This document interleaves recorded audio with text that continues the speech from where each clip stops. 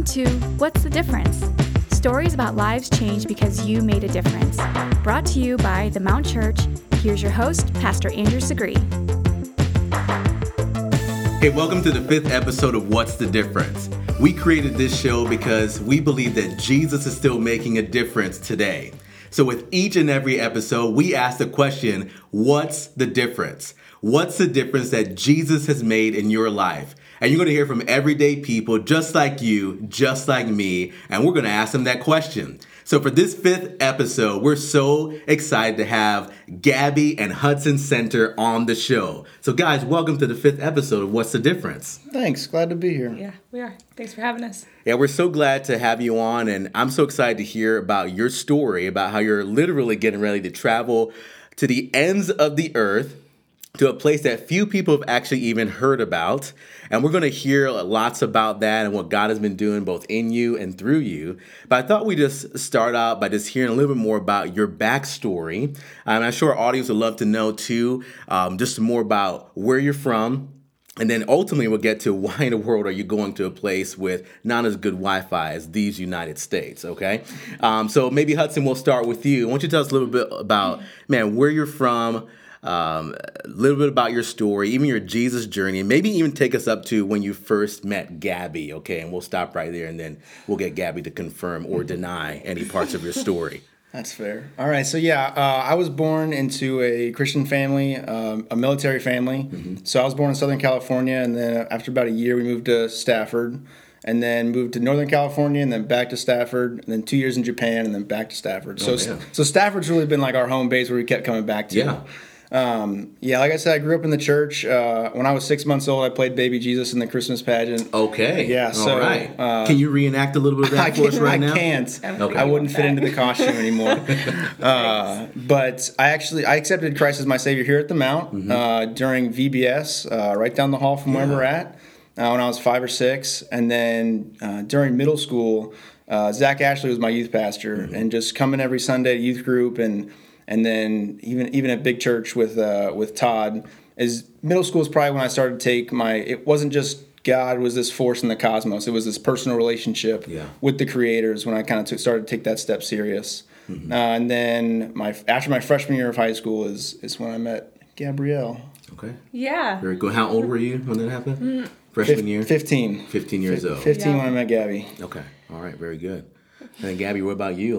Tell us a little about where you're from, your journey with Jesus, and then what happened when you first met this 15-year-old freshman. So I was actually raised in South Alabama. Mm-hmm. My dad is FBI, so we moved here in 2008. I accepted Christ when I was 5 years old as well. Just knew that he was my Savior and that I didn't want to go to hell. Mm-hmm. But my parents did a really good job just raising us up in a Christian family. Yeah.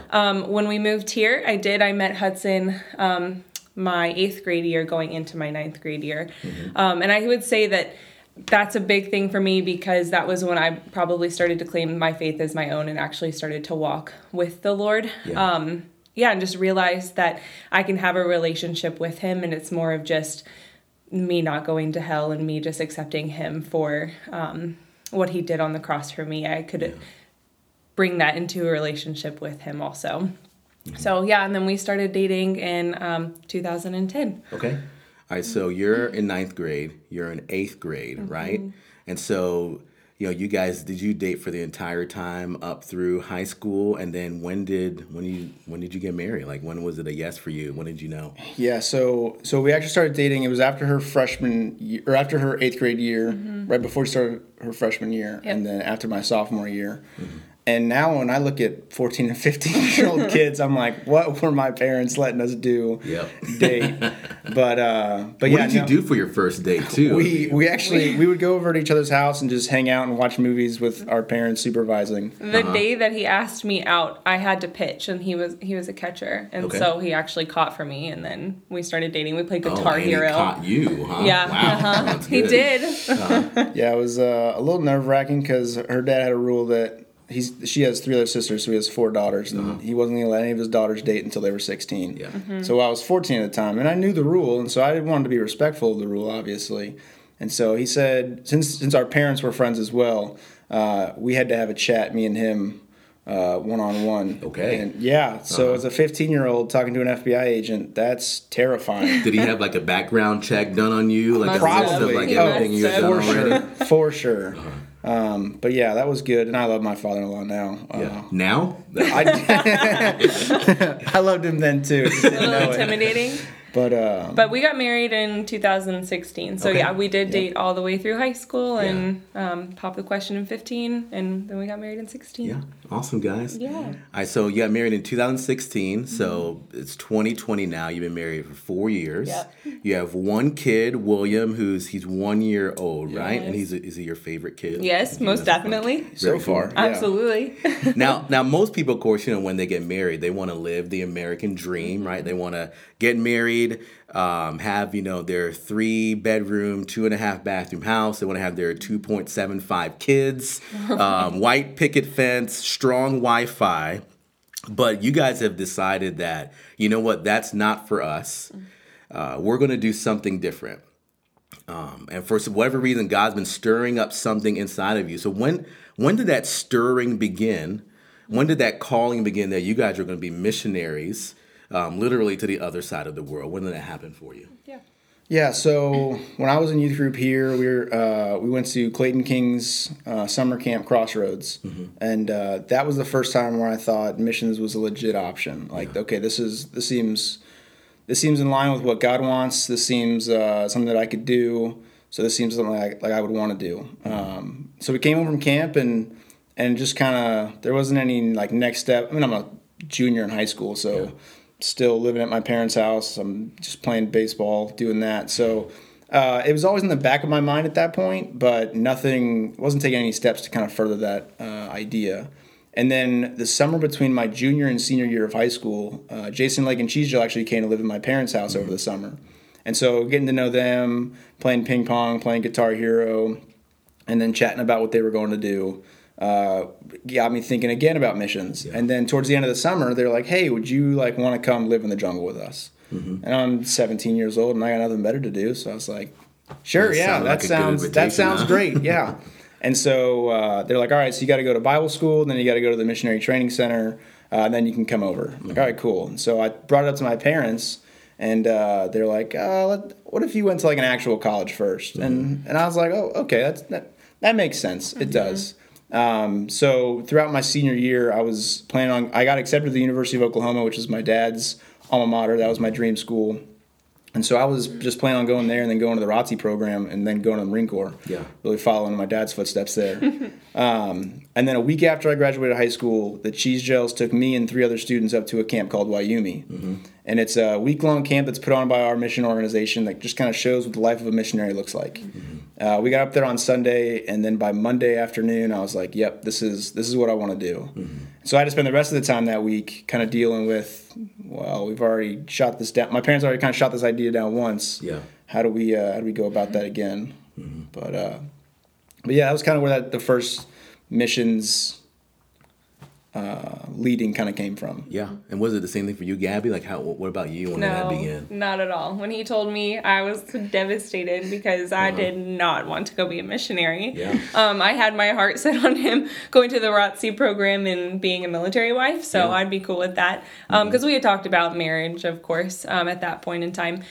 So once he went off to Bible school, just through conversations with the Cheese Gels as they were staying at the centers and him going off to Bible school, he did a really good job not really pressuring me into like what was going on over there or really bringing it up too much, just so that if I did change my mind, it was between me and the Lord, not based on him. Yeah. So I did. I just got in God's word a lot and just prayed a lot about what he would have for me. I was actually going to Christopher Newport University and I was going to go play softball over there. And then I think my change was just realizing that the Great Commission is God calling believers to just be disciples, whether that's here at home in the church or overseas somewhere. And I think for me, it just stood out that, okay, God would like me to go out and make disciples. And for me, that looks like tribal. So I think that was my turning point, just realizing that I want to live my life for Christ, and playing softball was not how I wanted to do that. So yeah, just being in God's word and just learning about making disciples. Yeah. Now, how old were you when you saw the Great Commission again in a fresh light, and that you felt like God was lining your heart up with Hudson? Like, how old were you when that happened? 18. 18 years old. Yes. And you were how old, Hudson? You said? I would have been 18 at that point. Okay. So you're both 18 years old, and you're feeling this calling, like, to become a missionary. And then you get married. And then it looks like, out of all the places you could have chosen in the world, right? I mean, you could have chosen Canada. I mean, it's not really jungle in Canada, as far as I know. Well, I guess if you we go do work really in far Canada, north. though. If you go far enough north, Okay. there are tribal people. Exactly. I tried to pitch that to her. He did. They do a He field. really They do a did. field fair, and they came in. They showed some sweet pictures. They showed a buffalo that made this picnic table look like it was from like a Barbie set. I was like, that right. thing's massive. It's like, yeah, let's do that. And she shot it down pretty quick. I hate the snow. All right, so you could have gone to a jungle in Canada, right? Right. Or Tennessee or South America or somewhere. So why did your hearts land on PNG? Like, seriously, out of all the places on the globe that you could have gone to fulfill this calling, this desire that God's putting in your heart, He's growing in you, why PNG? Why Papua New Guinea? Right. Well, we have this joke. Can I say it? Yeah. We followed the Wait, cheese do we need gels. to bleep this? No. We followed the cheese gels this far, so why not keep going, you know? All right, yeah. But no, really, you can... Yeah, no. Are serious. It's serious. It's a joke, but it is serious almost too. We wanted to give people an idea that we were serious about missions, and so we wanted to give them a goal. Like, we're not just going overseas and we don't know where yet. Yeah. Like, hey, we're going to PNG, and if God shuts that door, He shuts that door, and we can go somewhere else. But as far as we've been on this journey, God has never shut that door. And some of the things that we like about PNG is the infrastructure there. There's a lot of support missionaries in there. Not necessarily to hold your hand through the process, but they've been there, they've done that. You're never going to find yourself like, oh man, like, I got no one that can help me in this. Like, there's always somebody there for that. Another reason is the national language is not necessarily easy, but one of the easier languages. It only takes about 9 to 12 months to become fluent in it. Yeah. Whereas, like, if we were to go to Mexico, usually before you can get into a tribe, you're there for about 2 years learning Spanish and then the Mexican culture. Yeah. So that was another draw, was the shorter time period before you get into the tribe as well. And there's over 800 different languages in PNG, so it's not that there's more need there than anywhere else, Right. but there's just a lot. There's a lot of need at that place specifically, and so that was another drawing to that. They've also showed us just a ton of letters from different tribal people who have sent in letters just asking for missionaries over there too, and I feel like that has tugged at our hearts a lot as well, just from that specific area. Yeah. That's awesome, guys. And so you're 18 when you felt this calling to, and God laid PNG on your heart, and through the cheese gels, which I think I officially learned how to say their name. Yes. They were on episode 3 of this, so check it out. Yeah. And they taught me how to say their name. So God placed them in your life, stirs up this calling, and so you were 18 when it first happened. And how old are you guys now, if you don't mind me asking? 25. 24. 25, 24, okay. So I'm sure as you've been on this 6-7 year journey, and it seems like God is in this. I mean, it seems like every single step of the way He's been confirming. He's brought people into your life. He's been showing you through His Word. It seems like, and your church is behind you in all of this. Your parents are behind you in all of this. I'm sure there must have been some fear along the way. What has made you maybe nervous in all of this? Maybe it's now that you have a 1-year-old in the picture, and apparently he's the first of 12 that you guys are going to have. I'm prophesying in Jesus' name right now. As the first of 12, so the center dozen. But has there been any fear along this journey? And then how have you dealt with that? Like, how have you dealt with maybe some of the fears or worries you've had as you get ready to move away from the U.S. to PNG? Yeah, so during our time in the training, we didn't have any kids, and we weren't planning on having any kids until we came back for our first furlough. Yeah. So they give us homeschool classes and stuff like that, and we sat through and I did the schoolwork, but I kind of ignored what was going on. Okay. Shouldn't have done that. And then I can remember when we brought William home, he's probably only a month old, and we went out for a walk. And there's a pine tree right in our front yard, and some of the needles were starting to fall. I was like, oh, it's going to fall on his head. And I covered his head up real quick. And I was like, dude, you're taking this kid to the middle of the jungle where there's going to be a lot worse things than pine needles falling down. Yeah. And I was just like, and it kind of in that moment, like, yes, it'll be dangerous at times. But if we're here, if we're over there, he's in the Lord's hands. Yeah. And so yeah, sure, it can be a fear, but just really trusting in the Lord and leaning on him to help get us through this. I mean, even learning the language is fearful, because if you don't learn the language, you can't do anything else, right? If you can't communicate, you can't share the gospel with somebody, let alone ask how to tie your shoe, right? Yeah. So there can be loads of fears, but it's been a good opportunity stateside for sure to kind of build up that trust with God. Like, hey, look at all these things that he's done for us here. Yeah. Just because we get on a plane and travel 28 hours doesn't mean he's any different over there than he is over here. That's good. Yeah. Right. That's good. Yeah. I think back to Will, I don't think that any fear has actually set in with bringing Will over, and I don't know if that's maybe because we have friends over there who have kids, and we've just seen how well they do over there and how just the kids thrive. They love it. Or if also that's just, and it's easier to stay over here on this side of the world when we're not going through something hard, or if it's just easier to remember that Will was gifted to us to steward and take care of while we're here on this earth, but ultimately he's the Lord's. And like Hudson said, God is going to be protecting and providing him.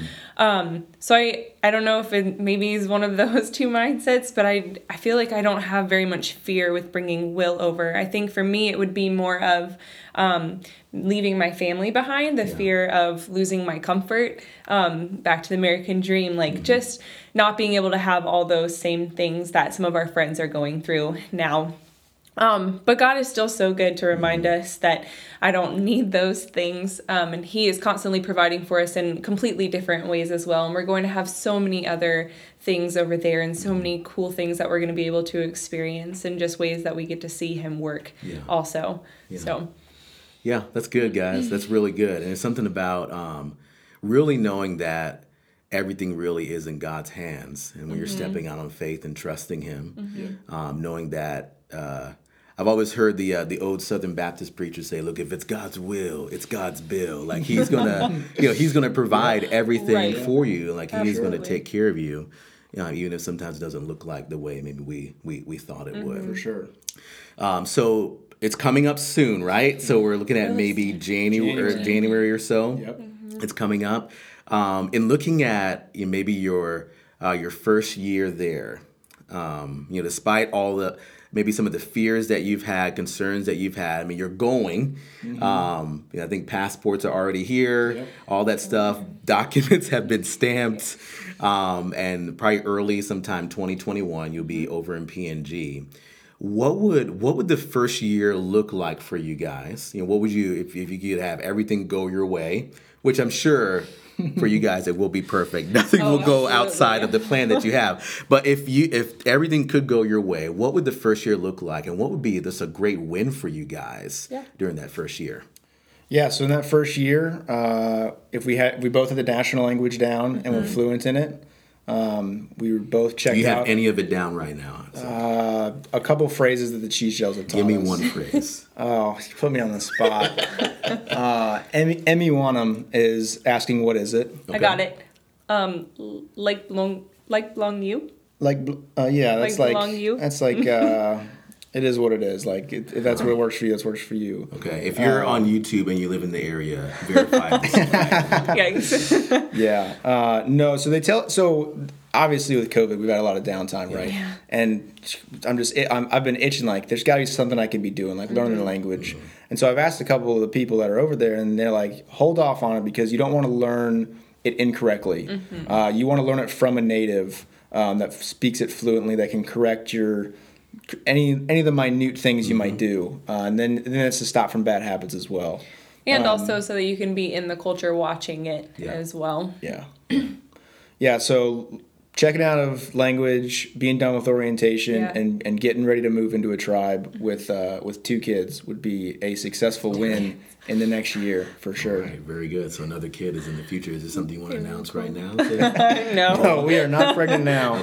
Yeah, we thought about it, but right now it would push us with paperwork. Man, you guys thought government was slow beforehand during COVID. It's awful. They're like half the manpower and half the hours. Yeah, I bet. So we're waiting specifically to get over there first. That way we don't get stuck trying to get a passport for the next kid or anything like that. So we need to get started. yeah, we gotta get started first. We need to get over there. Yeah, absolutely. Yeah. Well, it's coming up, guys, and of course we're praying for that too. And you've been on this journey now for 6-7 years or so, and it's like the official. I mean, it has started, but of course the official start is about to start Right. as well.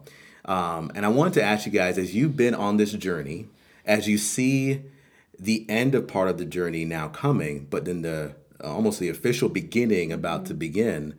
As you looked at all the stuff that God has done, what's maybe something you can point to and say, you know what, I couldn't believe that God did that either in me or maybe even through me. Like what's maybe a difference that you've seen God make, like either in you or through you during this journey as you get ready to head over there? Would you like to go first? Sure. Go ahead. I think for me, he's continuously showed me how faithful he is, Yeah. but how I need to rely more on him and stop trying to fix things on my own, stop trying to do things with my own power. I say that because one of the key things that stuck out to me, even through COVID and everything going on, I have such a doubt of like our support coming in and everything coming through, paperwork, and that's been a struggle for me for like 5 years now, I would say, as we started this journey and just freaking out that we won't ever be able to get over there. And now it feels like it keeps getting pushed back, but he is so faithful and constantly reminds me of that. I mean, we're up to 94% now. Awesome, we're yeah. almost there. Our visas, like you said, our passports came in, our visa paperwork has gone through. We were just able to send it to the embassy. So we're just waiting to receive those back and we're done. Then we can start looking at plane tickets. And it's just so cool to just be reminded that he is faithful and that he does provide, and that I don't have to do it in my power. I can constantly rely on him. That's good. That's good.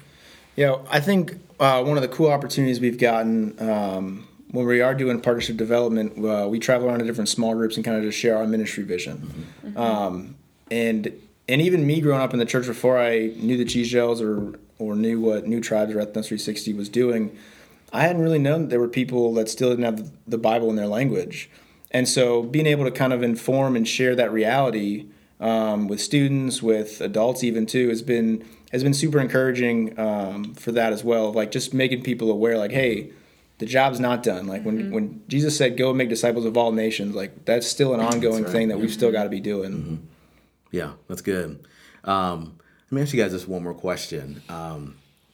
If there's someone who is listening, and let's say there's something that God's been calling them to do, and for whatever reason they've been hesitant to do it. I mean, not necessarily going to the jungle, but maybe it is going to the jungle. Maybe it's even going across the street to the neighbor. Yeah. Maybe it's even speaking up at work about their faith in the Lord or whatever it is. What would you say to the person who knows God's calling them to do something, but they've been hesitant? What would you encourage them to do?